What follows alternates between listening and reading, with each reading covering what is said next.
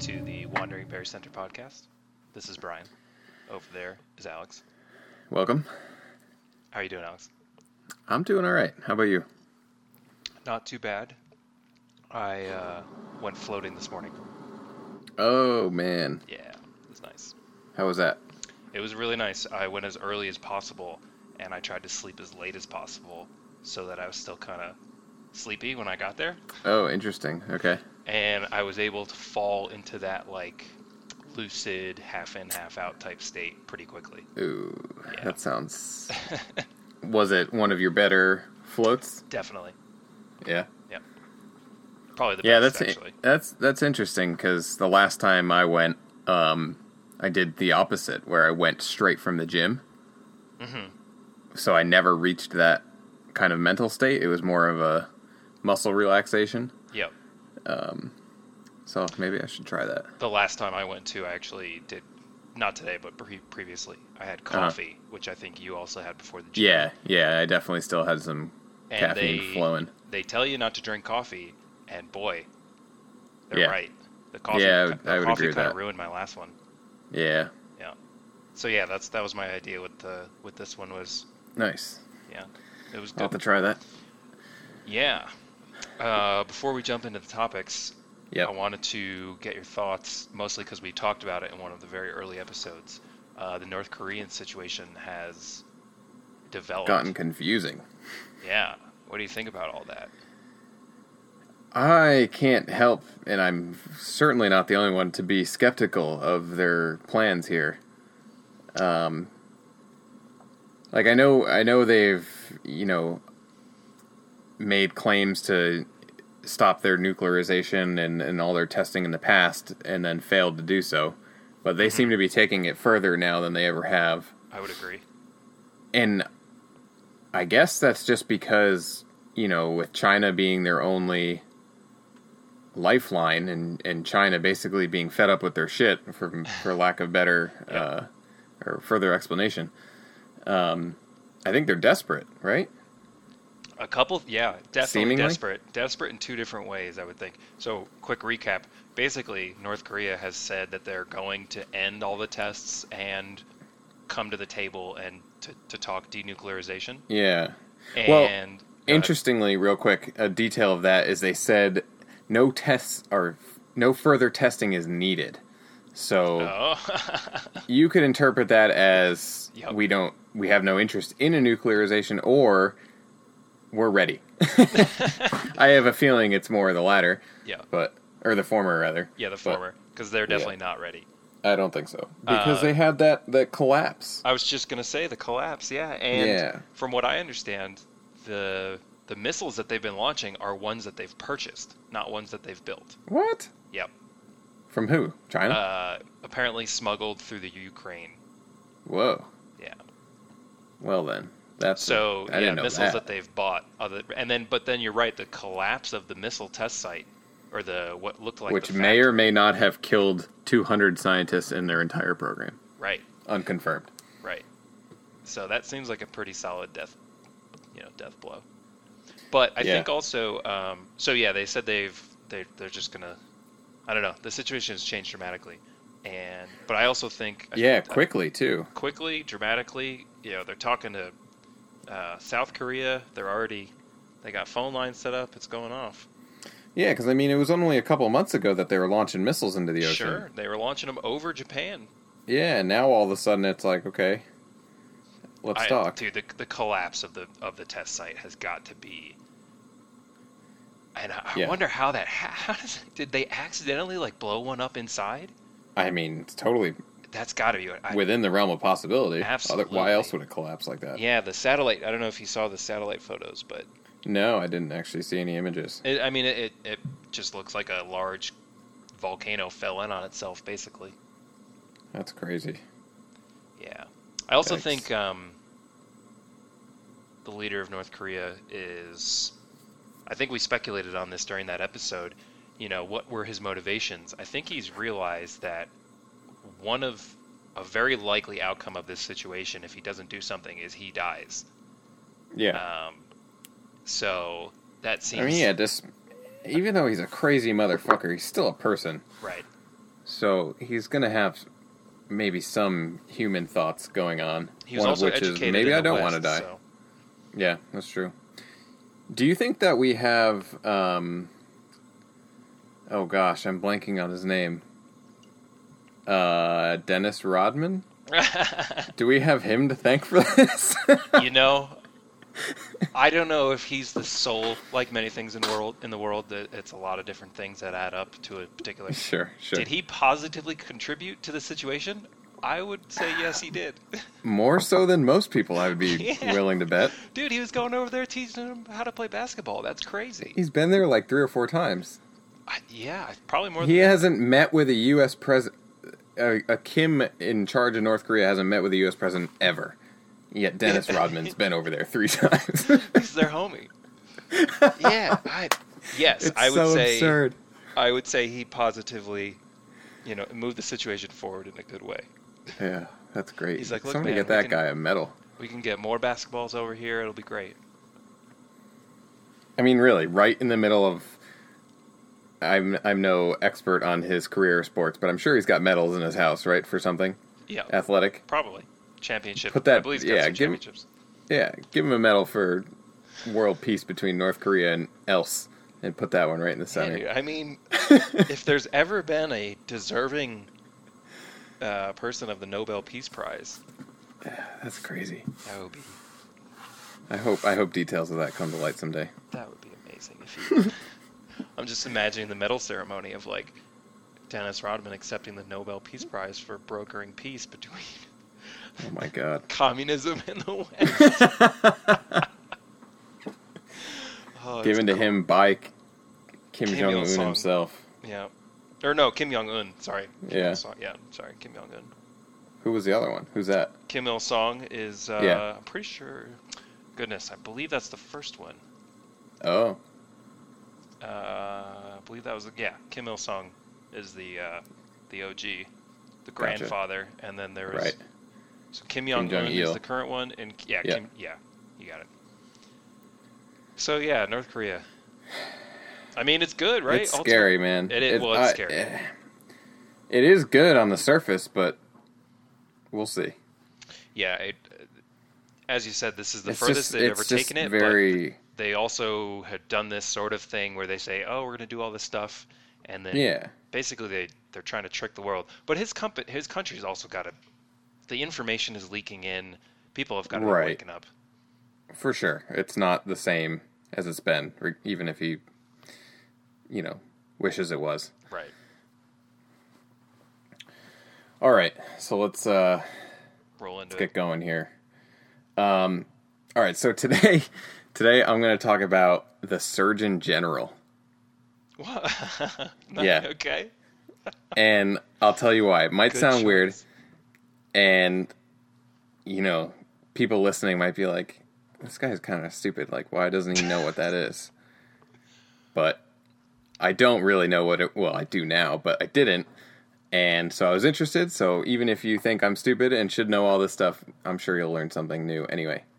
But basically, I think I heard a news story or something about it, and it was actually, I think I know what it was, and I'll get to it later, what sparked my questioning and all this, but there was some advisory put out by the Surgeon General, and it just got me thinking, like, what's going on there? Who is this, or what is this? Is it a person? Is it a single... Is it a group? Like, what are they doing? Why? And why are they the ones that get to have warnings all over stuff? I was just going to say the only impact to my life, probably with many, and I don't even smoke. They're just on. It's just there's a warning on the side of the a pack of cigarettes. Yeah, That's pretty much the only spot I can recall. right. And I think that's what everybody knows, but there's way more to it beyond that. I was going to say I assume I assume it is a singular person. Like there is a Surgeon General. There is. Okay, yeah. And that's what I assumed, but I just wasn't sure because of the way the labels are, and Who is this person telling us Like- all? yeah, like, who is this? And has it been the same person for a while? Or how do they get to be called the Surgeon General? Why is that name even the way it is? So I wanted to know, so Also, why? now you have to listen. Why?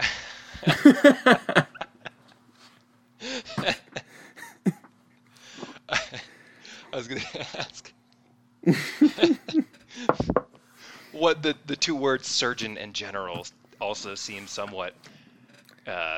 It's weird, right? Like, Yeah, just I could see general surgeon, I guess. No, that doesn't really which make is a good thing, sense and either. I think we can let's keep that in mind actually as we're going through all this information and try to piece together maybe why it's called, because I never got a direct answer on where the name comes from.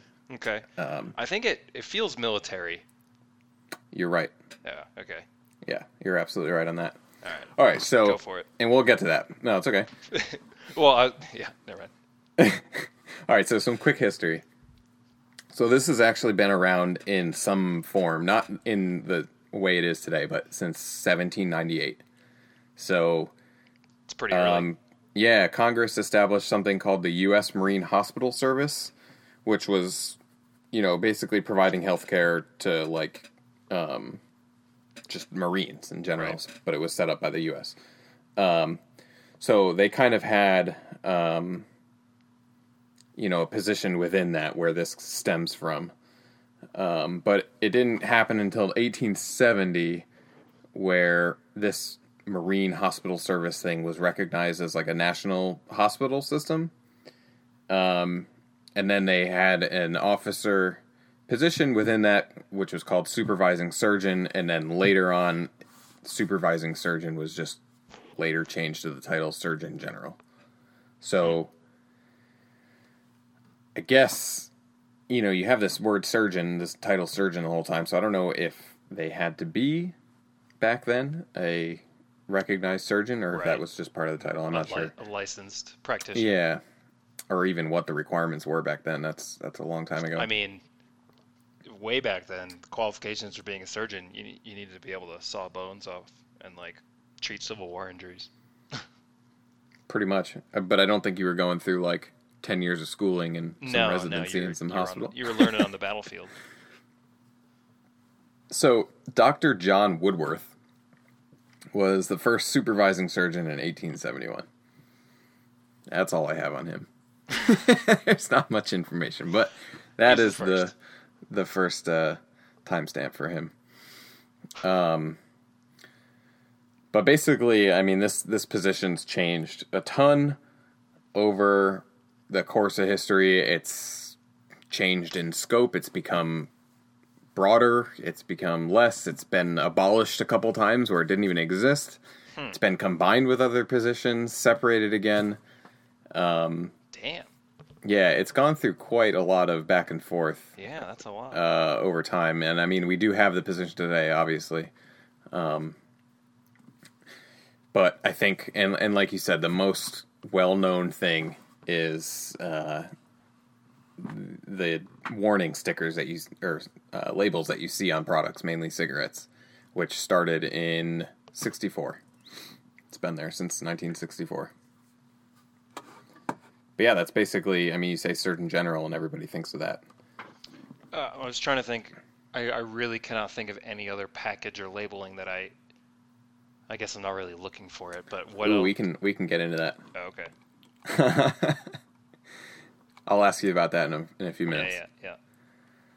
All right, so fast forward to today. So the Surgeon General's actually, I did not expect this, appointed by the president directly.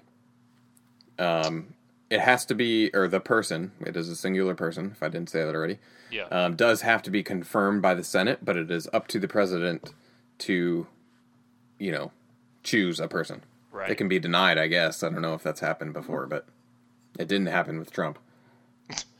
So Trump appointed his own. There's a current one. Yep. Okay. Interesting. Yeah, there is. Yeah. I didn't know if yeah. Okay. All right, so the way the Surgeon General functions and is like tied into the rest of the U.S. public health services is pretty confusing, so I'm going to do my best here. So the Surgeon General, he or she is the operational head of the U.S. Public Health Service Commission Course, PHSCC. Jesus. PHSCC. Try to remember that because it comes up later. PHSCC. You can make up some song or something if you want. PHSCC. All right, I got it. All right, so they're like the leading spokesperson on matters of like public health and representing the federal government when it comes to public health. Like their position on public health, yeah. Yeah. We think public health is good. So the Surgeon General, the position itself, and then all the office staff that go along with this are known as the Office of the Surgeon General. Makes sense. OSG. That's a pretty cool acronym. Yeah, OSG. Yeah. So despite the Surgeon General being this prestigious position, they're actually not the head of the PHSCC. What?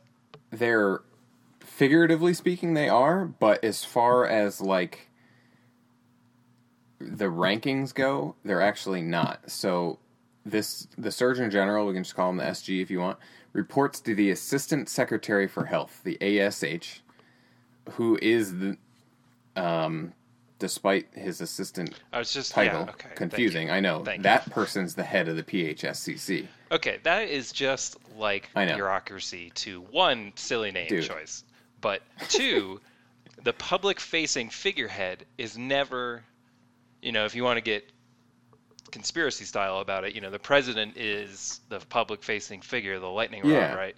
And then there's his administration behind him actually making not just Trump, any president.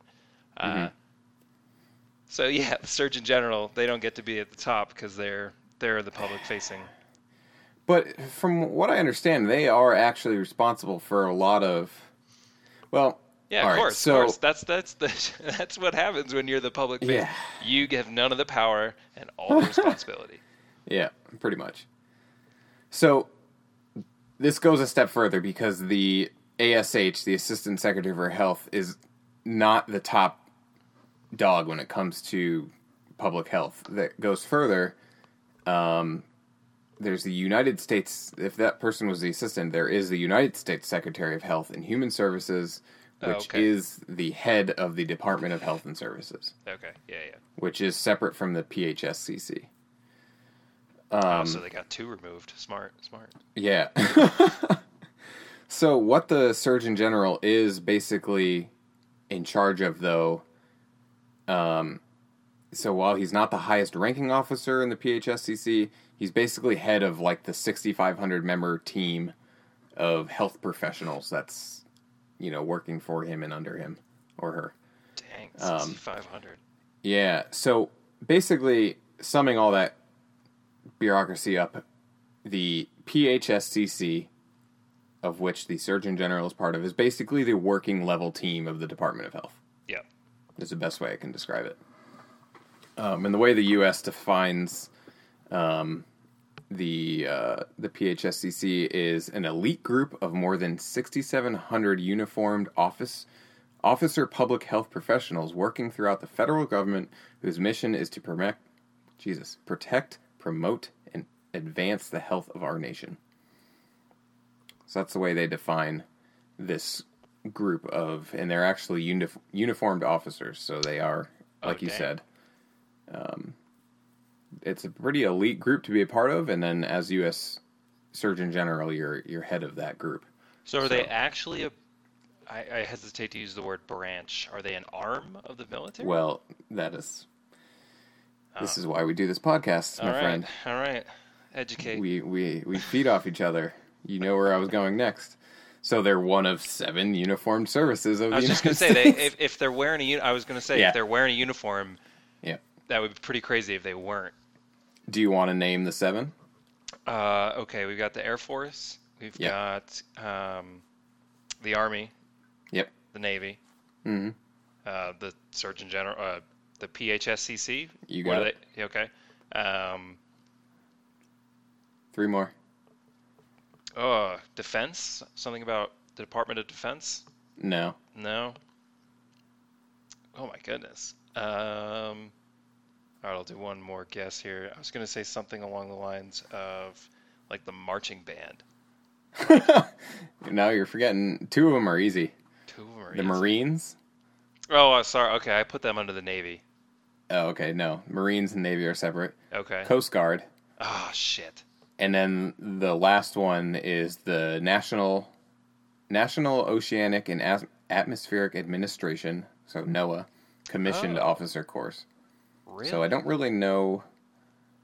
Yeah, I'm not sure of the details on that one, but so That yeah, I was would actually, that was say, surprising. I did not know you know, that last Army, one. Marines, Navy, Air Force, Coast Guard are the ones you would think of, and then you have this NOAA and PHSCC thing Got it. are kind of the outliers in that list, I would say. In my defense, each branch of the military does have their own musical corps. Oh, Where they travel they travel around and do stuff. But that's yeah, true. Yeah.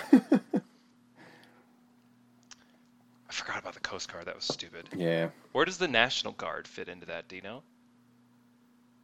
I don't. Department I'm of not Homeland sure. Security has got to be a branch of the military too, then. It must be slotted under one of those then, right? Because you're pretty confident in that list. Yeah, that. Not I to challenge. well, Are you sure?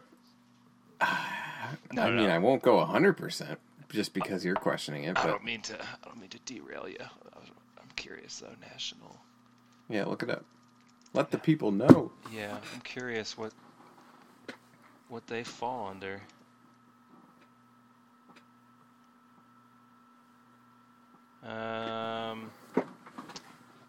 Part of the reserve components of the United States Armed Forces. Oh, So, not quite the answer I was expecting. does each? Okay, I don't want to spin on this too long. It almost looks like each branch of the military has their own. So there's a Marine National Guard, there's an Army Yep. National Guard, there's a Navy Oh. National. Okay. Oh, that kind of makes sense. That kind of yeah. So each department has or each branch has their own like temporary. Yeah, okay. That seems. Just quickly glancing at it, that seems what's going on. Anyway, Let's roll with it. All right, so currently, our current Surgeon General, his name, Jerome Adams. So he's only the 20th Surgeon General. They serve 4-year terms, just like the president. So they're brought in. wait, how You can know, that so be? Oh, because presidents have served 2 terms. Okay, Right, and they just get a point. Okay. right. Well, So wait. I believe they can. I don't know if there's a limit. I didn't read about that. So let's say our next president decides they also want Jerome Adams. Can he serve a third term? Let's say, God forbid, Trump's in there twice. Jerome Adams is as well. Can he serve a third term if the next president wants to keep him? I don't know. If there are term limits on the Surgeon General, but we don't have term limits on like Senate seats, I'm gonna be pretty upset. Yeah, that's a good point. So just looking at his credentials, and the reason I started going there, It's the current one. other than out of curiosity, is he a surgeon? Turns out, yeah, he is. So he's a certified anesthesiologist, and he completed medical school like, anybody else. He did his residency, the whole deal. So he's legit. He's got his master's in public health, which kind of makes me think that maybe he knew he was going to go into a role, public service like this, rather than being a resident surgeon or whatever. That is an interesting goal. I'm gonna set out to become the Surgeon General. But I mean, It's pretty cool. I mean, it's an interesting position because we can dig into the responsibilities, but basically he's got to keep a very nonpartisan approach to everything. He's got to educate the public on health affairs and, based strictly on science. He can't get caught up in politics, basically. Or at least that's the objective. Whether that stays true or not is something else, but that's the goal. So currently, yep, go ahead. I was just gonna say, did you mention that he was the Indiana State Health Commissioner? No, I did not say that, but yes, he Uh, was. and do you know who the governor was at the time? I don't. Mike Pence. Interesting. Not that Well, that's entirely surprising. That happens all the time. People know each other. I was gonna say that just means that he knew. But that just means he's buddies with Pence, or at least I political mean, buddies. because look, you gotta. If it's up to the president to appoint him, it's not like the president, and it's not just Trump I'm calling out here, but you can't expect him to have somebody in mind definitely for every single position that he technically has to appoint. Yeah, or she, no, right? yeah, So yeah. It's not a probably bad good to thing have that he somebody. knew, Yeah, but but I it just makes thought it was sense. interesting. He Anyway, grew up in some like farm town in Maryland where the Wikipedia page, at least one of the first things it says is they're known for their Amish population. So that's interesting. I don't think he's Amish, but yeah, especially if he's a surgeon. yeah. So one of his top priorities, just an example of what he does, is the whole opioid crisis. That's one of his primary concerns. So he's coming in at a hell of a time to take that on. So, and I think this right here is what got me onto this whole topic and made me start wondering what the hell this is all about.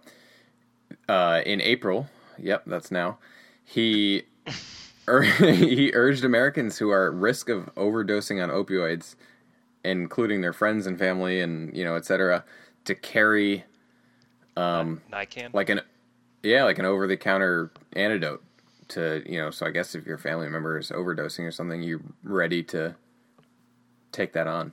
Yeah, it's this stuff called, I think I got the name right, Nican. Yeah, it And sounds right. I think that's right. It's almost like smelling salts in a way. Not like, Oh, really? not in terms of like what it actually is, but like it's the effect. It wakes people up that are overdosing like instantly. Whoa. Like Really? they get up And you instantly. smell it? It's not like an injection? That I don't know. I was assuming that's why you said it was like No, smelling I salts. guess I was making that comparison because I haven't seen it in person. I've heard about it, but they literally stand like you administer it, however that is, and it's almost instant. Gotcha. either way. That's interesting. Well, that's good that he's recommending people that they do that, but Yeah, it's I an would- interesting approach. I would question, and maybe I don't have my finger on the pulse of the Surgeon General, but I didn't hear about that. Like, what's his communication method? And That's a good point. Yeah, and I was actually watching, report from a video that the previous Surgeon General put out, and he was talking about that, how, you know, nowadays you have to consider all forms of communication, including social media and all that stuff, to get your message out there. So I don't know if that was done at all, but I heard it on NPR specifically, so... well, I missed don't it know. if it was on NPR, but It could have been through my local, I was listening to my local station, and it could have been a story that they reported rather than nationally. I don't know if they're saying stuff serious enough. But like, you know how you get Amber Alerts on your phone? Yep. You just get Surgeon General updates. Oh, Surgeon General says don't go outside. There's giant monsters out there. Don't go out there. Giant guinea pigs. That's a solid joke. Yeah, so, and going a little further into the responsibilities, so, like I said, in general, responsibility to protect, promote, and advance the health and safety and security of the U.S. So it's basically the most prestigious position an American physician can take. And I forget where I read this, but an interesting way to look at it is you can almost see their patient base as 300 plus million people, right? Because they're addressing the most critical issues that face public health of all of the U.S., so it's almost like they're not seeing patients individually necessarily, but... So you're saying the Surgeon General is my primary care provider? I will call to Yes. set up an appointment Monday. Waiting list is 6 months long. That's right, people. If you ever try to go to a specialist and they try to bullshit you about a primary care provider, you tell them, no. The Surgeon General, Jerome Adams, he sent me. He's the 20th Surgeon General I have of the a US. referral right here. He said I should come here. Yeah, so the health warnings that you see on products and stuff is actually like that's a pretty sub part of what they do. It's just, or what he does and his team, but it is just a very visible. Yeah, just a visible sign of their work, I guess. But something pretty interesting, that him and his team are actually on call 24/7 and can be dispatched by the ASH person, the assistant. Right. Yeah, whatever, and his superior. So Jerome Adams can be on the call of duty at any moment. What do you have any examples of what that would be? Yeah, like a disease outbreak or something. I guess so. Yeah, I'm not too sure of what that would entail, but all right. So let's take a few minutes here and dig into the products that you see Surgeon General's warnings on, and what they look like, and all about that, because that's, again, the part that we all see, and it's kind of interesting. So like I said before, 64 is when the whole thing started with smoking and it being bad for you and putting labels on stuff. They didn't show up until 1966, and believe it or not, the U.S. was actually the first ones to do that. So worldwide, we're the first. Yeah. But, yeah, right. Contrary to that is that today we're the worst at it, because we have, if you just look at a pack of cigarettes, the font is pretty small relative to others here. And there's pretty loose regulation on it, so the text and label can be blended in kind of with the rest of the packaging. There's really no coloring required, so you can just make it blend to the design. And basically we have 4 rotating requirements as far as text goes that you might see. So I don't have to read all 4, but things like smoking by pregnant women may result in fatal injury, premature birth, and low birth weight. Yep. This one's kind of weird. Cigarette smoke contains carbon monoxide. That one seems, while certainly true, if you don't know the implications of ingesting carbon monoxide, that does nothing for you. Yeah. Right? That is an interesting choice. Somebody who doesn't know about how bad that is could read that and go, okay, great. There's also tobacco in here. Yeah, so basically we have these 4 rotating text requirements that can be easily missed on the package, as opposed to around the world where they have pretty graphic images on packs of cigarettes. Like, I'm talking pictures of cancerous lungs, dead people, dead babies, Damn. mouth cancer pictures. It's pretty, and it takes up like the package. Like you're buying a box of. So if I go cancer. to, like, I'm just gonna guess, but if I go to like a northern European country and try to buy a pack of cigarettes, there's just gonna be potentially just like a decrepit lung. Oh yeah, most likely. They're pretty much. The list of countries that have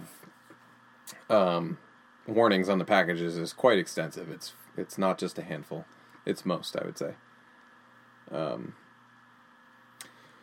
Yeah, so, and the sad thing about all this... Actually, wait, before I move on. My favorite one... I shouldn't say favorite, it's pretty horrible that this is even a thing, but...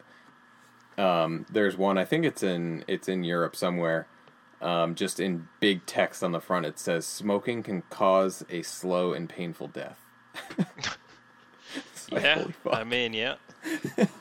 Yeah, so it's pretty brutal elsewhere. And, yep. I was just gonna say it is a pretty brutal smoking in general. I mean, everybody's got their own choices.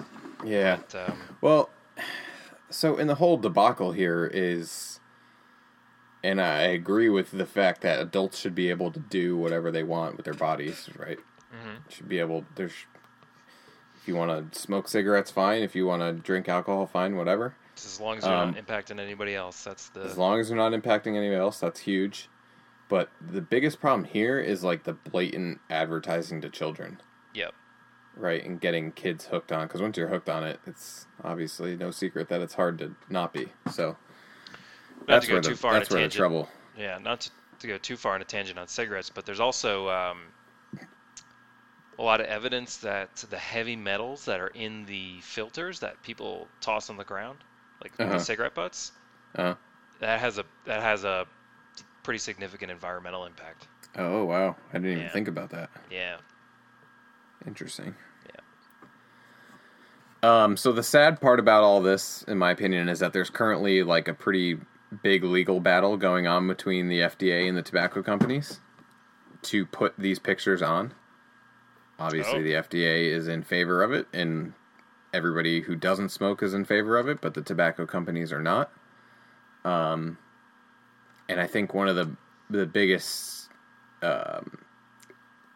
claims against doing this is that it's a breach of free speech for these companies, which apparently worked. So it's been going on for like a decade now, and have gotten pretty close. There was even like a big list of submitted potential images and text to go on these packages that got ultimately tossed out, but Right. so they're still working on that. And then just real quick, some other things that I know you asked before. So other products, and these ones are kind of obvious, but smokeless tobacco or dip or chewing tobacco, whatever. Alcohol. Yeah. E-cigarettes, I don't know much, but I know that the Surgeon General just very recently put out warnings against e-cigarettes, which there weren't any before. So it was, without doing any research, you can kind of see how people would think that they might be a safe alternative, but I guess that's now advised not the case. Quick, I was getting on a plane once, and this woman was smoking an e-cigarette, like on the causeway. The what do they call that? The jetway? There's a name for it. The thing that you walk down from the terminal to the. I think it doesn't matter. I don't know if it's a causeway. Might be actually called a jetway, but she's making big clouds of this thing. You know how those vapes, like, so if you do it, I guess if you can set it up, yeah. They have competitions for that, Yeah, they do. So this was a while ago now. This is over a year ago, maybe 2 years ago. Yeah, 2 years. So we step across the boundary into the plane itself, and she is puffing away. Oh, man. Into the plane. Inside the plane, sitting in her seat. That's really going for it. Nobody said anything. Nobody said anything. Next time I get on a plane, Southwest Airlines, which would have been like, this was the return trip, so maybe a month later when I went back to where I was going, the e-cigs were banned. Now, of course, it wasn't this one lady that got it banned. It was clearly an issue. But I just was so shocked that she was just... That is crazy. Yeah, ripping this thing, like, frequently as people are boarding, like, inside the plane. Yeah, I don't know if there's, like, a secondhand vape warning or concern, like, there probably. Yeah. All right, so the last thing I want to mention here... Yeah, before we move on, is that there's currently a legal exchange going on, and I believe it's just in California, but people want a Surgeon General warning on coffee. What? What do they want to do to our coffee? Right? God damn it. I'm sitting up in my chair now. I'm glad I have your attention.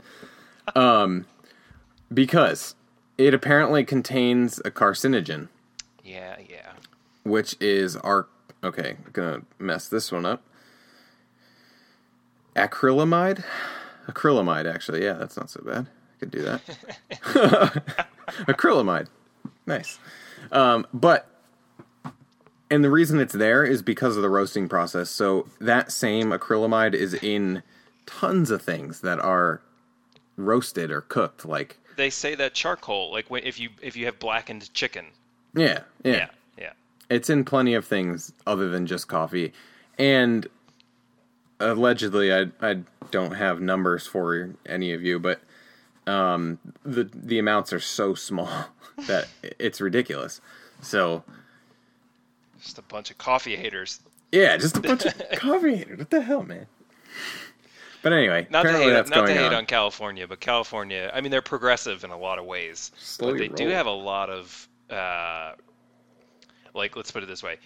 When Yamaha makes a motorcycle, they make an R6, which is a motorcycle, and then they make an R6C, which is the California version. Oh yeah, there's California versions of all cars. Yeah. Which in Just- some just ways, be your own country. yeah, well, in some Let's ways let they 'em get a go. lot of credit. Set 'em They get free. a lot of. Sometimes gotta- the things you love, you gotta set them free. They did do that thing where they you pay extra if you have a black car. What? This was a Is thing. it because it reflects less light? Yeah, because you're basically, if you have a black car, the thought is that you're going to run your AC more Whoa. and ultimately use more energy. All right, that's. I Right, don't hate isn't- that actually. That's Right? kinda- It's pretty. That's getting into the details, and I don't mind that. That's pretty well thought out.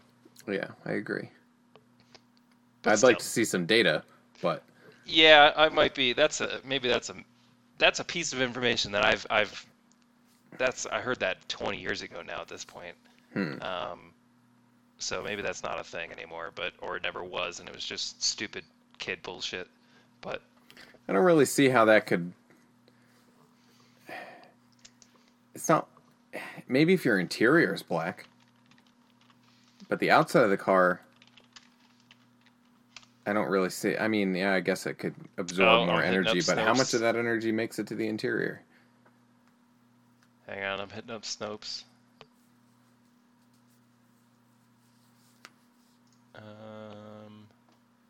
But they were considering banning black cars. They're definitely not. They definitely didn't ban them.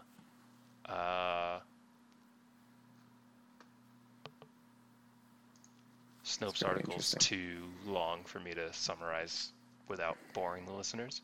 So, California, blah, blah, blah. Yeah, maybe if they're not.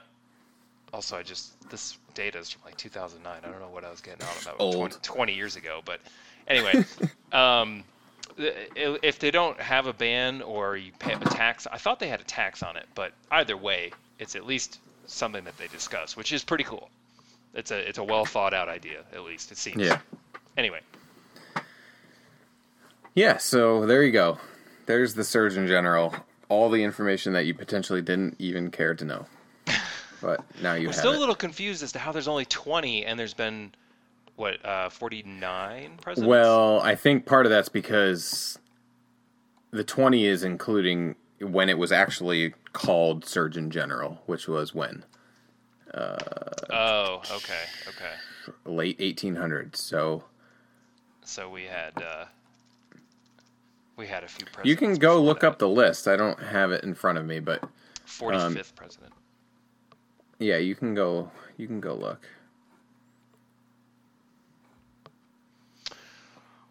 Well, What's it going to be? How are you going to do this? I would say that California, maybe Florida even, they would be petitioning the Surgeon General to place on the outside of donks that you should What? not get inside a donk for fear of rolling said vehicle and potentially hurting yourself. So maybe putting a Surgeon's General warning on the outside of a donk might I be. hope that there someday is enough people driving a donk that it requires a public service announcement. Would you mind explaining to the listeners what a donk, D-O-N-K? Oh, happily.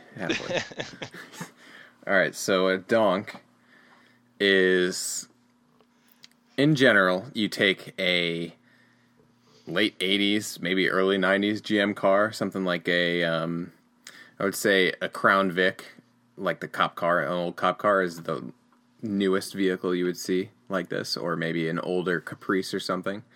But an older GM or Ford vehicle, and you lift it up a couple inches, and you put massive wheels on it. I'm talking like no smaller than probably 26 inches. Really big. 24 maybe if the car is smaller. But yeah, generally a full-size rear-wheel drive vehicle where you lift the body up and you put these big-ass wheels on it with small tires. Very small tires. And generally, I don't know, at least the ones I've seen, they're well done. Like, the people are passionate about their cars. They seem to be anyway. It's not just a piece of shit car with big wheels on it. It's actually well thought out, and they can look cool. I would agree, yeah. Yeah, they can look absolutely ridiculous, and I'm sure they're mostly terrible to drive. And to be fair, even the good-looking ones are insane-looking just because of the fact that they are a donk. Yeah. But they can be cool. I saw one once. I forget what the car was. It was a 70-something Buick, I believe. It had this boat tail shape to it. And it was lifted up just enough, but it was sitting nicely on its giant wheels. It wasn't like it had this big fender gap. It was almost... It had the 26-inch wheels, but it was almost slammed on them a little bit.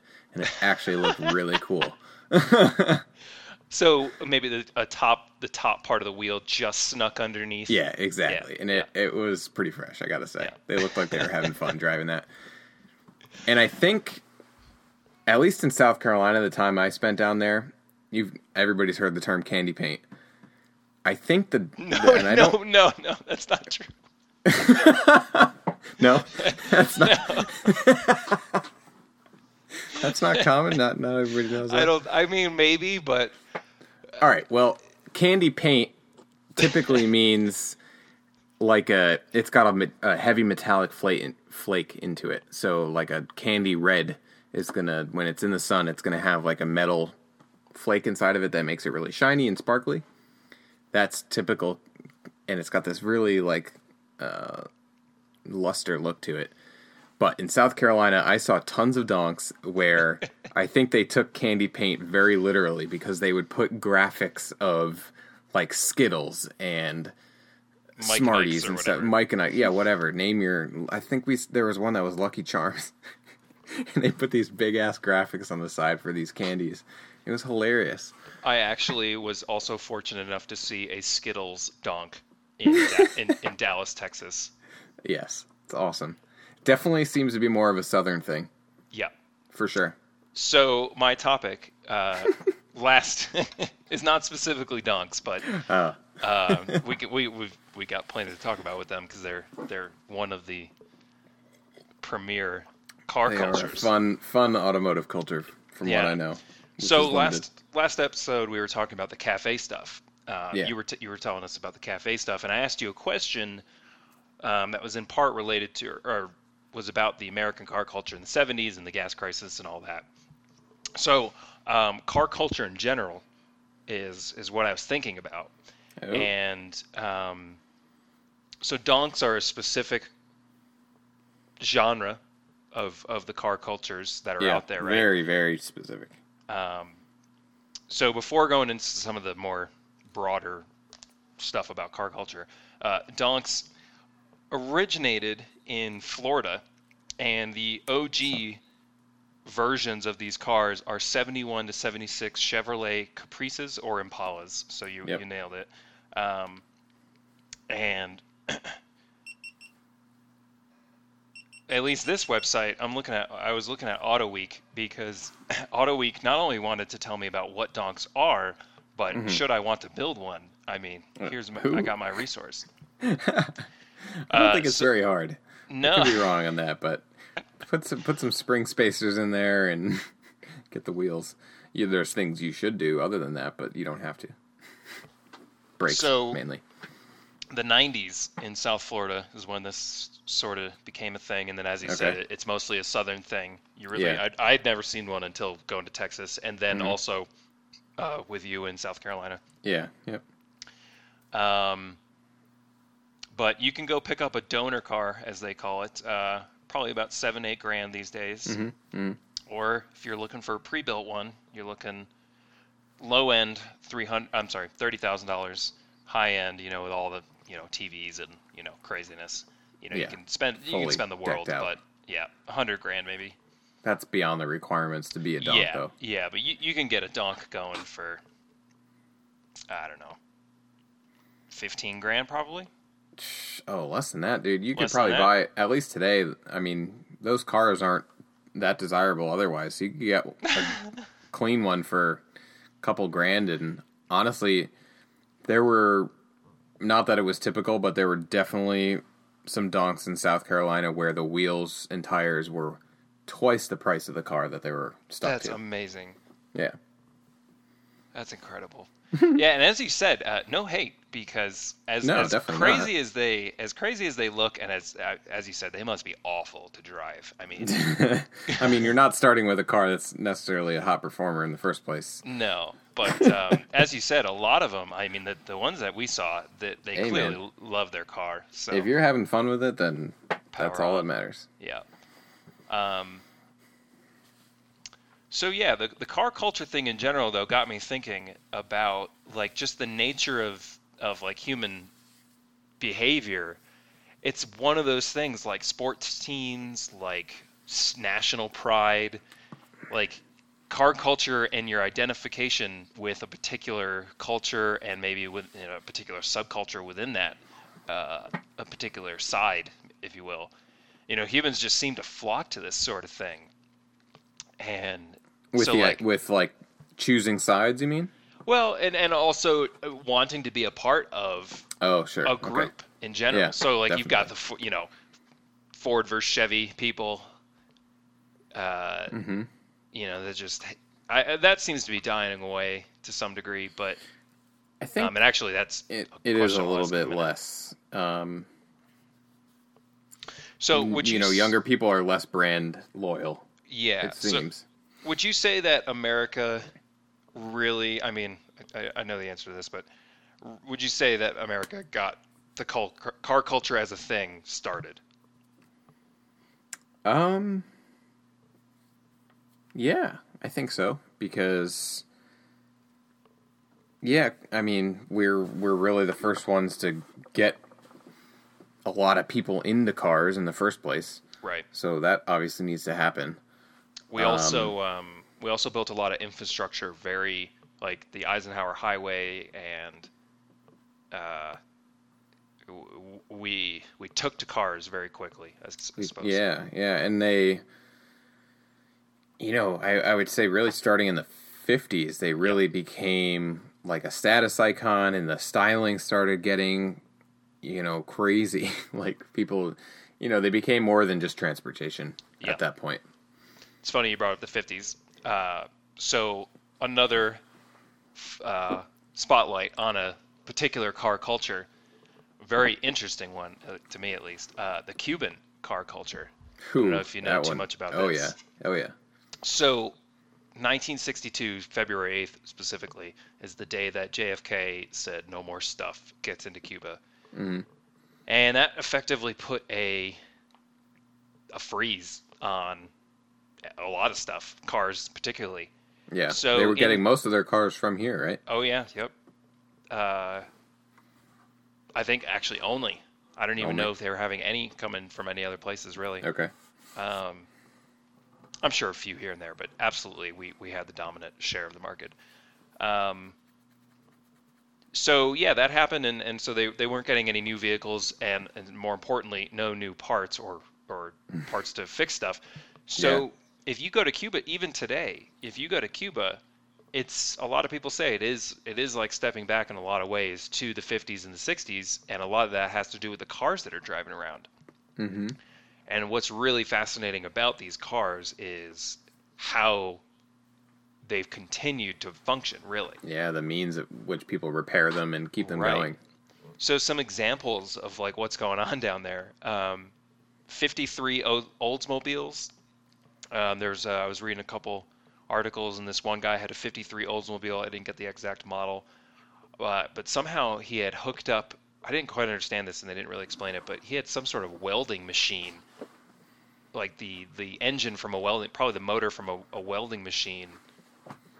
That was his engine, basically. What? Yeah. Like I said, What kind of welder is that? I don't know, very old one, where it Okay. uses an actual motor to generate the energy needed to weld. So he converted it to an electric car, or I think is I it a think he took the gasoline? like I said, the article like passed over that. Maybe I shouldn't have. That's a pretty important detail. It was for me too. I was kind of mad. Maybe I should have left it out, but because they didn't explain. They just said it had they said welding machine engine, and I put a question mark next to that in my notes. That's yeah, anyway. 57 Pontiac Star Chief, Oh, which That's a had cool car. a 4-cylinder Kia engine. that sucks. Actually, that 4-cylinder probably makes more power than that car used to anyway. Yeah, it does. It does. That guy was talking about how he smuggled different parts in and was talking Yeah. about, yeah. So they I have to remember watching a video of people trading parts a lot too. You Yeah, know, yeah. Basically, because what's there is there, so you make do one way or another. Pretty much. And then one guy had an original, or well, fairly original, 55 Bel Air, Chevy Bel Air, Beautiful. and it had the original engine in it. And these guys had money. Supercharged engine and a few other things. It was a proper, about as original as you can expect a Cuban Bel Air to be. And they were still running the real skinny 50s tires. Oh. And so they would describe it. They were describing how this thing drove, and it's just spinning up the rear end all over the place. Oh, I wonder where they get the tires from. That was an excellent thought, because a 50-year-old, if they're really running, they must be the same spec tire and not actually tires from the 50s, Not because like a there's modern no, compound, but just the same width and stuff. right. It would have to Yeah, be yeah. right.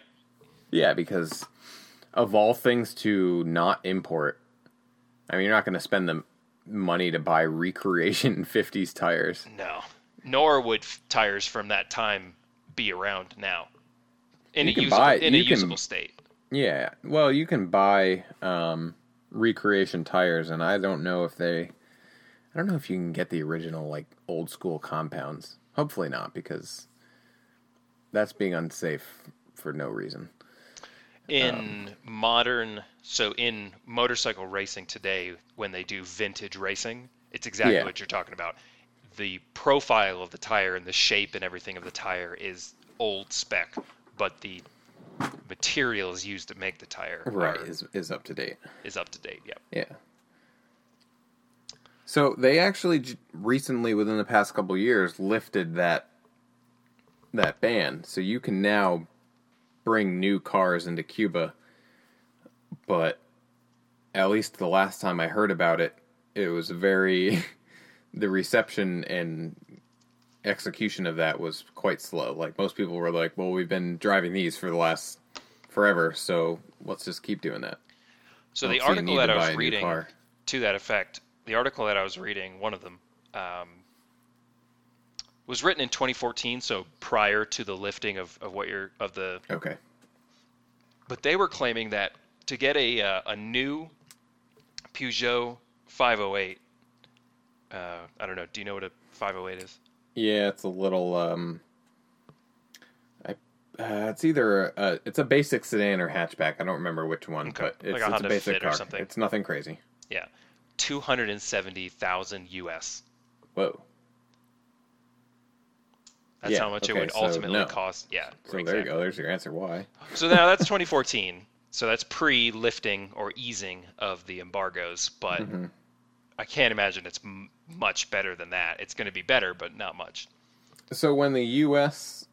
cut ties, was Cuba not able to, or did they just not try to make any relations elsewhere? So some Russian cars were imported, and also some Japanese cars, Kias and whatnot. Or well, those are Korean. Sorry. How dare you. But yeah, but I mean, the U.S. embargo really did a lot of damage in that respect. So yeah, they Right. tried to, but Russia, especially if you consider what was going on at the time with the relationship between Russia and Cuba was, good because Russia was using Cuba as a place to store missiles during the Cuban Missile Crisis. So Russia was really their only ally. So the only significant, at least to my knowledge, the only other significant source of vehicles was whatever Russia was willing to ship over. But the U.S. literally put up blockades at times to prevent, not specifically prevent cars from getting in, but to prevent anything from getting in. Okay, got it. Yeah, so yeah, they've been making do is the point with the Cuban car culture. But I mean the pictures, boy, these things are cool looking. It just some of those in their own right, the way they've been taken care of and how they've been weathered. They don't look fresh and new, of course, but they look awesome. And it's funny they've got that natural patina. Right, that's right. You don't remove that. And it's funny, a couple engine bay pics. These newer modern engines, when they get put into the engine bays of these things, it's like putting. Probably looks a little silly. It looks extremely. I mean, the engines are tiny compared to. There's just so much room around it. So yeah, I thought that one was a neat example of. Now that one has a lot less to do with people wanting to be on a particular team or anything. It's like a forced culture, almost. Right. I was curious too while I was thinking about this. Do you have any thoughts or knowledge that? Whoops. Sorry, I just hit my mic on something. You probably heard that. Sounded weird. That was crazy sounding. Yeah, hopefully that's not too loud. What was the deal with when you pop the trunk on a 70s Lincoln? Yeah. I mean, you could throw a whole family in the back of that thing. The trunk itself, just the trunk. Mm-hmm. Why was the American car culture at that? Well, really for a long time. So why are the cars so darn big? What? Because a 50s Bel Air is giant as well. Yeah, and so is the 70s Lincoln. Bigger is better, dude. It's just, I mean, really, that's what it comes from. My understanding, that's what it comes down to is just we saw things for whatever reason, and it probably stems from before car culture. Just bigger is better. We don't want small cars. Small means inferior. So it was just seen as a point of pride to have a big American luxury vehicle. A highway cruiser. Yeah, and I don't really know exactly where that. I'm assuming it comes from something that's beyond cars and that just translates to cars. Yeah. Because it's not like we were all about tiny houses, but big cars. It's bigger everything, right? It's true. Now, a contrary to it is Japan, where there are geographical size limitations, right? So things just kind of have to be smaller because there's less room. I was going to ask you about these things. I could not remember the name of these little cars. Key cars. They're the best. And they're adorable. They're amazing. And I wish I could drive one. They are, well, could you and I even fit in one? Yeah, I think so. I think it's either, I don't know if it's Key or K. I really don't. I've never known. Yeah. It looks like Key to us. Yeah, it looks like Key to us, but it might be pronounced K-car. K-E-I is how it's spelled, so. They're hilarious because they are smaller versions of, but they look like bigger cars. It's like somebody. They have the styling of any modern car, but they're just tiny. Yeah, they got scrunched down. I remember looking this up. There's a Ferrari F40 that just looks like it got squashed end to end. Somebody turned into a K car. Yeah. Yeah, there's and I guess we could back up. The reason they're small, they have the reason is exactly what we were just describing. They want to limit the amount of space these things are taking up in just smaller roads and smaller parking spaces and blah, blah, blah.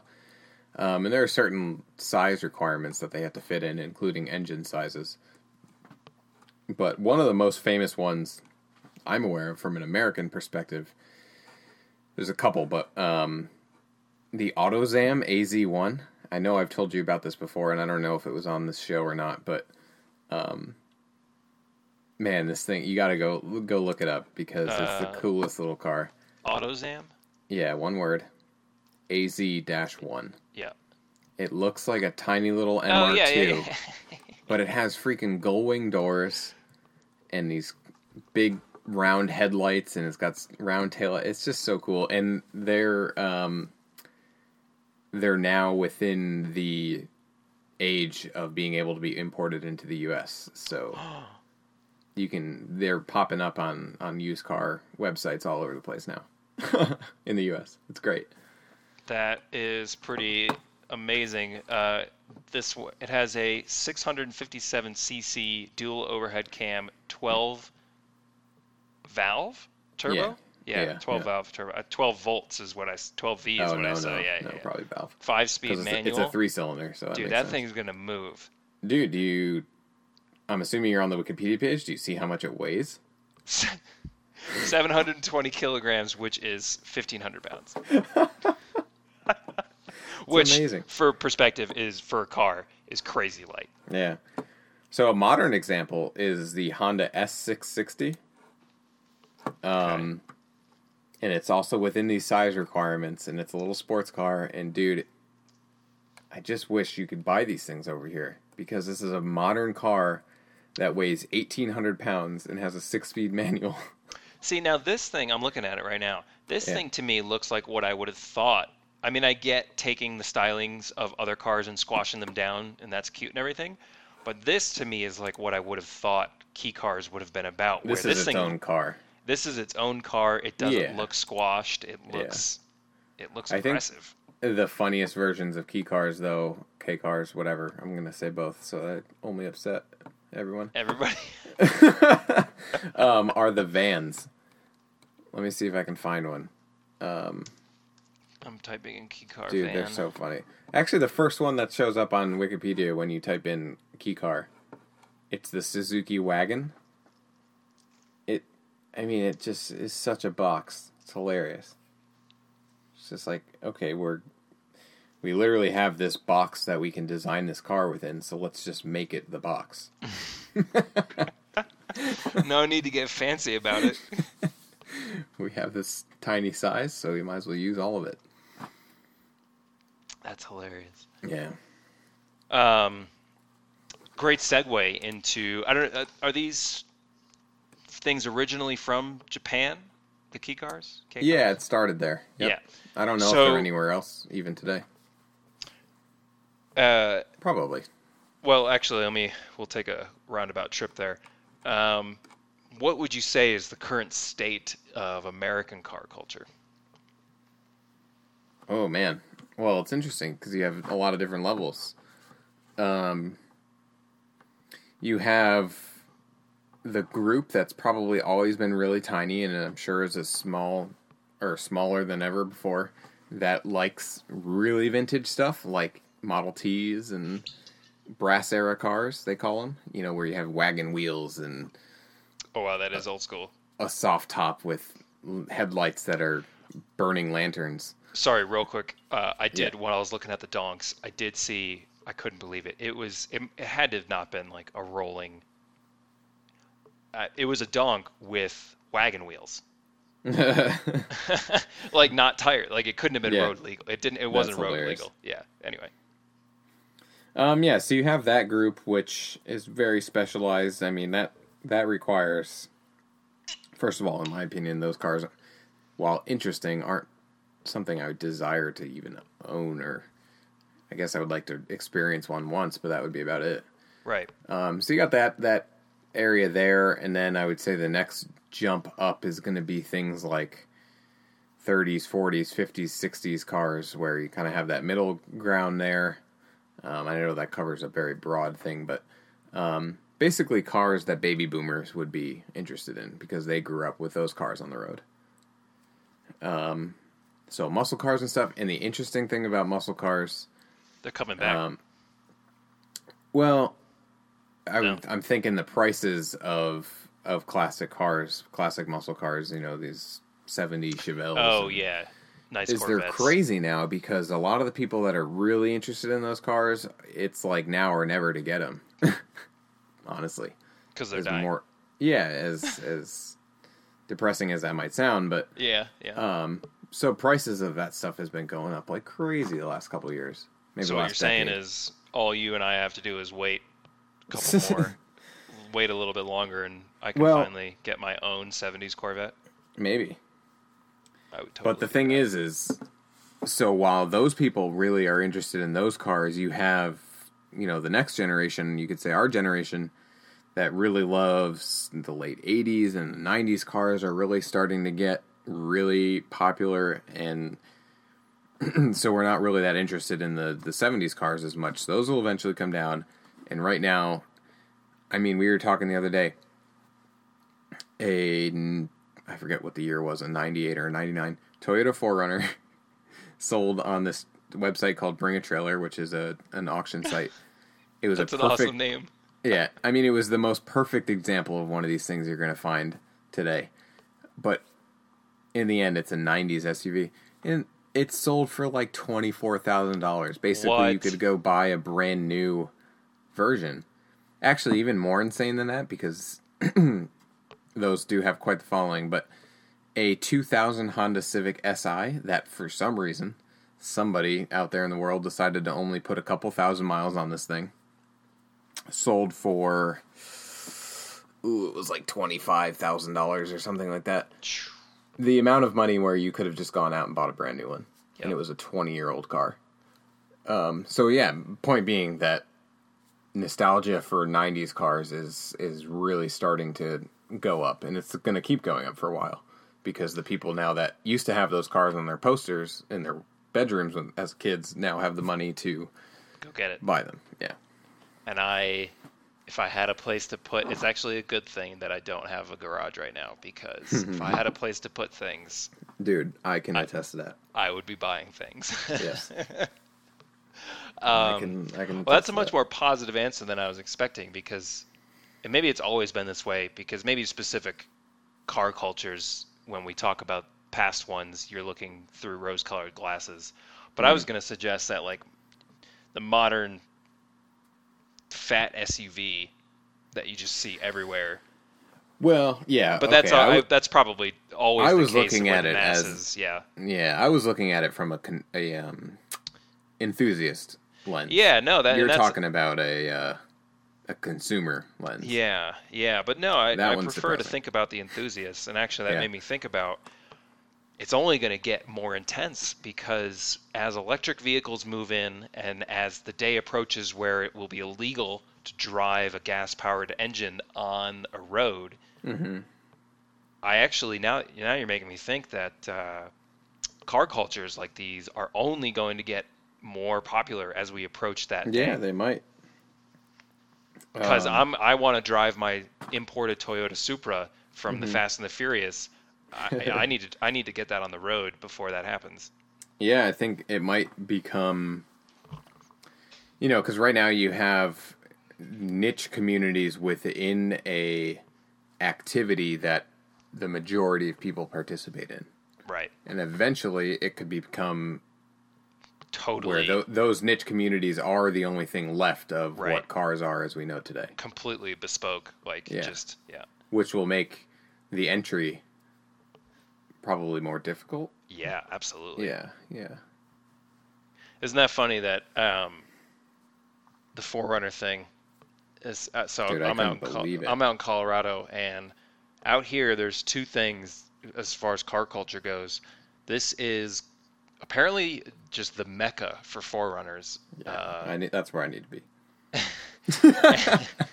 And then also it is the largest Subaru market in the Yeah, world. you in Vermont, I'm pretty sure. Yeah. It's interesting. That you remember the AMC Eagle I had, of course, which for those who don't know, which I'm not surprised if you don't, is a Nobody knows what an AMC Eagle is. That is for sure. It's okay. Basically the first crossover. It was a lifted wagon with four-wheel drive, not all-wheel drive, four-wheel drive. The majority of those were sold in Colorado, like no doubt. Yep. Yeah, I've seen a couple here and there, Yeah. which is more than I ever saw anywhere else. Dude, when that Forerunner sold on Bring a Trailer for that much money, I obviously didn't become even close to doing it, but I was thinking, like, I should list mine, because mine was more, despite the mileage being higher, was a more desirable trim than the one that sold for a ridiculous amount. So, hop on that train. You're sitting on a gold mine. Apparently. But you love that thing, so. Yeah, it's not happening. So, well, I was going to say more larger topics on car culture, because I'm curious, like... Well, do you want to look up a really crazy one? I've got some more honorable mentions, so yeah, let's run, let's run through some of those. So right. What's yours? Okay, so it's another Japanese subculture, but okay, that's what my next. You one. probably Right. have it. Well, what is it? You say yours. The Bozukus. Yep. Ridiculous, man. Okay, yeah. So earlier I was gonna. Whoops, that was my phone. Boy, we're getting a little You're sloppy. dropping Yeah. shit. So yeah, the Bozuko. Bozuko. Bozoku. Bozoku. Jesus. Bosozoku. Yeah, Bozozo. Bozoku. There's a lot going on. I originally thought, so I'm going to try to describe this for everyone. I know we're doing some visual stuff right now. Yeah. But I'll just say, originally I thought it was based on like Japanese anime and like the dramatic stylings that might be associated with like. Oh, interesting. But that I think this actually came around before that. But they basically what it is they take cars, and its primary signifier is what they do to the outside of the car, the visuals of the car, rather than the engine and whatnot. Yeah. And they take these cars and they put just the most exaggerated sort of body kits and extensions of the mufflers, extensions of the fenders. I mean, I'm looking at a car right now that has a spoiler that totally blocks you from seeing out. You can't see out the back of the car, and it's got they'll take the mufflers and so where your muffler. That's one of the most iconic things. I think. Where the muffler would normally end, on the bottom of the car, they extend it with more piping to just go up into the air, like feet. Many feet above the car. I'm looking at another car here with its wheel wells are just the car's wider than a Hummer. Yeah, so take a car that's a normal width, and the width of take the wheel and move it completely outside the vehicle. So a foot outside the vehicle, and then cover that with a wheel well. So these wheel wells are just so bulging and exaggerated. Like if the fender wasn't there, the wheel itself, the tire would be completely exposed. Exactly, 100% uncovered. Now, and the splitters. The splitter is what is like it's basically the chin under the front of the car. Most cars have a little thing there to kind of deflect air. They'll stick those out like basically looks like a mattress worth of material hanging off. I'm looking at one that's got to be 4 feet extended from the front of the car. It's crazy. So then also they have motorcycles. Yeah, I think it started with motorcycles. I could be wrong. That was my understanding too, actually. The motorcycles, the most iconic thing with the motorcycle is if you imagine where the second person is sitting on a motorcycle, the seat that's behind them, the back of the seat, much like the muffler pipes on the cars, extends many feet into the air, obnoxiously. So is that where it comes from, maybe? Maybe the mufflers are recreated. My understanding too was that the motorcycles were the first, because after World War II, motorcycles were the big thing in Japan. A lot of the aeronautical scientists, because Japan now was not allowed to work on aircraft after World War II, they went over to motorcycling, and that's why Yamaha exists. Anyway. So whatever it is, Zozoku. So the crazy thing about this and my favorite part, I think, is that there's even like I don't know if it has a different name, but there's a sub part of this that focuses on vans. Yes, have you looked at any of the vans? I have seen many vans. Dude, and they look great. Crazy. The vans... In a great way, yeah. It works well with the vans. It does, it does. Now, that being said, also with the cars, there are some where take the exaggerated styling and, you know, if most of these things are at a 9 and a 10, dial it back to like a 7, and they actually look super cool. Yeah. They're not probably great to drive, but that's not the point, I don't think. No. Like, I'm looking at an old RX-3, a Mazda RX-3 here, which is, you know, like a little 2-door coupe, and it's got the extended wheel wells, but the wheels tuck up into it really nicely, and the chin spoiler is much reduced, and it's got a cool paint job. It looks pretty sweet.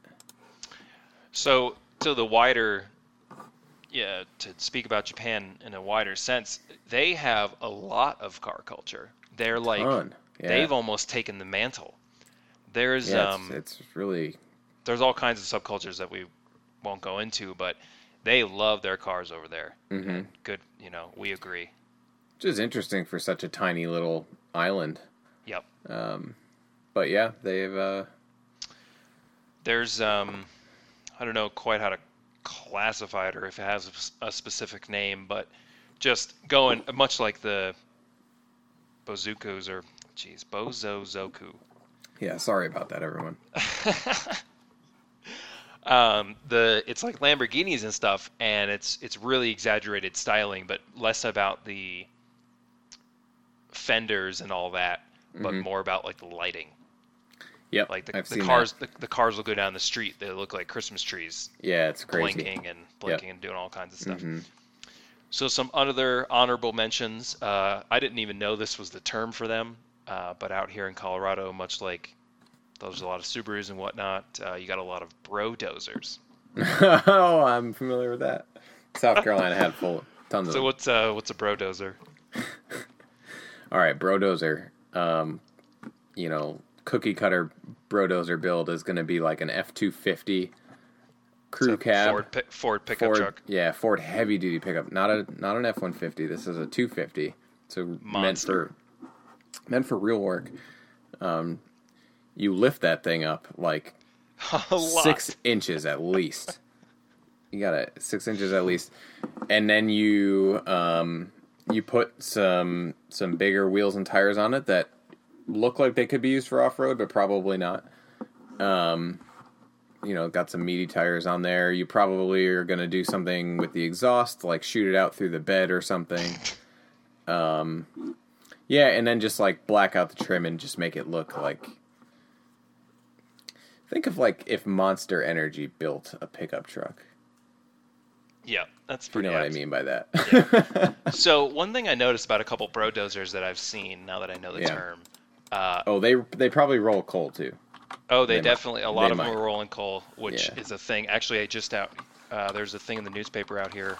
So coal rolling is when you take a diesel truck and you mess with the injectors or something, and you basically dump unburned fuel into the exhaust post combustion. Okay. I believe that if you really truly want to artificially roll coal, you can do it that way. So somebody who wants to do this thing that I'm about to describe is truly an asshole because they put in work to do this, is what you're saying? Yes. So coal rolling is you take a diesel truck which has been significantly modified, you're dumping fuel into the exhaust system after the engine, which that takes a lot of work to do. And you output this just acrid, terrible black smoke. Yeah. And it's all about how much black smoke you can create.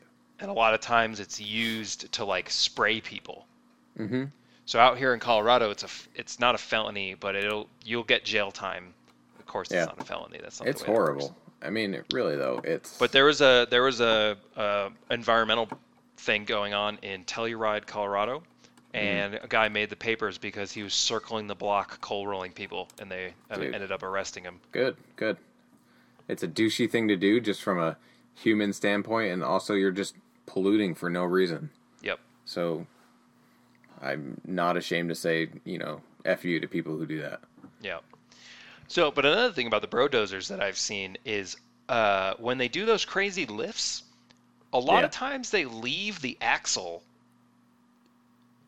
at ground level. Does that make any sense? Do you know what I'm saying? Well, I mean, your axle's always going to be your lowest point. So you could... They're so leaving I think, the difference. I think Sorry, what they're you're leaving saying, the transfer case and the... Yeah. So what you're describing is a body lift? Yes. So yes. on a body on frame vehicle, you just have the body of the thing that you're sitting in mounted to a frame, and so they'll put spacers in between those two. So basically, you're taking the body and lifting it up in the air while leaving everything else where it was. That's what it looks like. For a simplified explanation of that, so that's what's happening there. Okay. Also, if you did a proper lift, but then didn't upgrade the size of your tires, you could.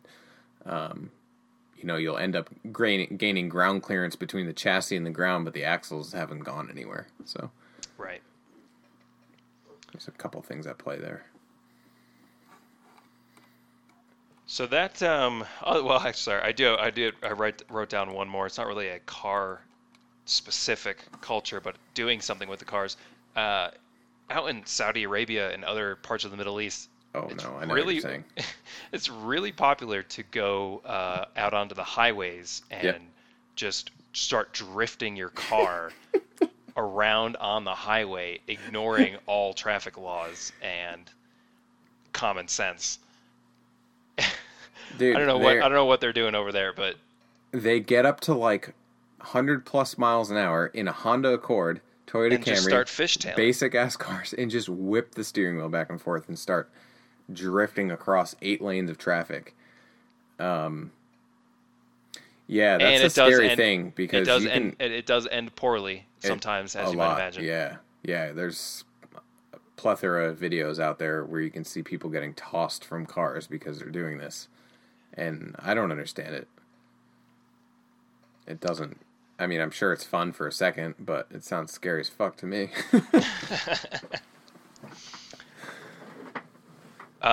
So yeah, that was all my. I thought it would be fun to just discuss car culture and some specific examples. It's very. You think cars are cars, but then you start exploring all these branches, and it gets very interesting pretty quickly. They turn into an art form. Definitely an art form, an extension of people for sure. The second you start modifying it, I mean, most people, if you're modifying a car, you've done things for a certain reason or because you like the way it looks, or so you're instantly putting out to the world a reflection of your taste or your preferences or whatever, beyond the fact that you just bought a certain vehicle. And man, when it's done right, a good-looking car, there's not much better. Yeah, it's definitely a unique. I saw a item. proper. I don't know. I can't remember what year it is, but the Ford GT in the white with the blue stripes on the road the other day, like going slow. So I had a lot of time to look at it. The new one or the previous? No, the original concept, or not concept. No, I'm sorry. Newer. I don't know. Brand new. Yeah, you're probably so you got 3 versions here. You got the original Ford GT that raced in the 60s. Yeah, not that one. Yeah, I didn't think so. 2006 Ford GT. Yeah, exactly. Yeah, that one.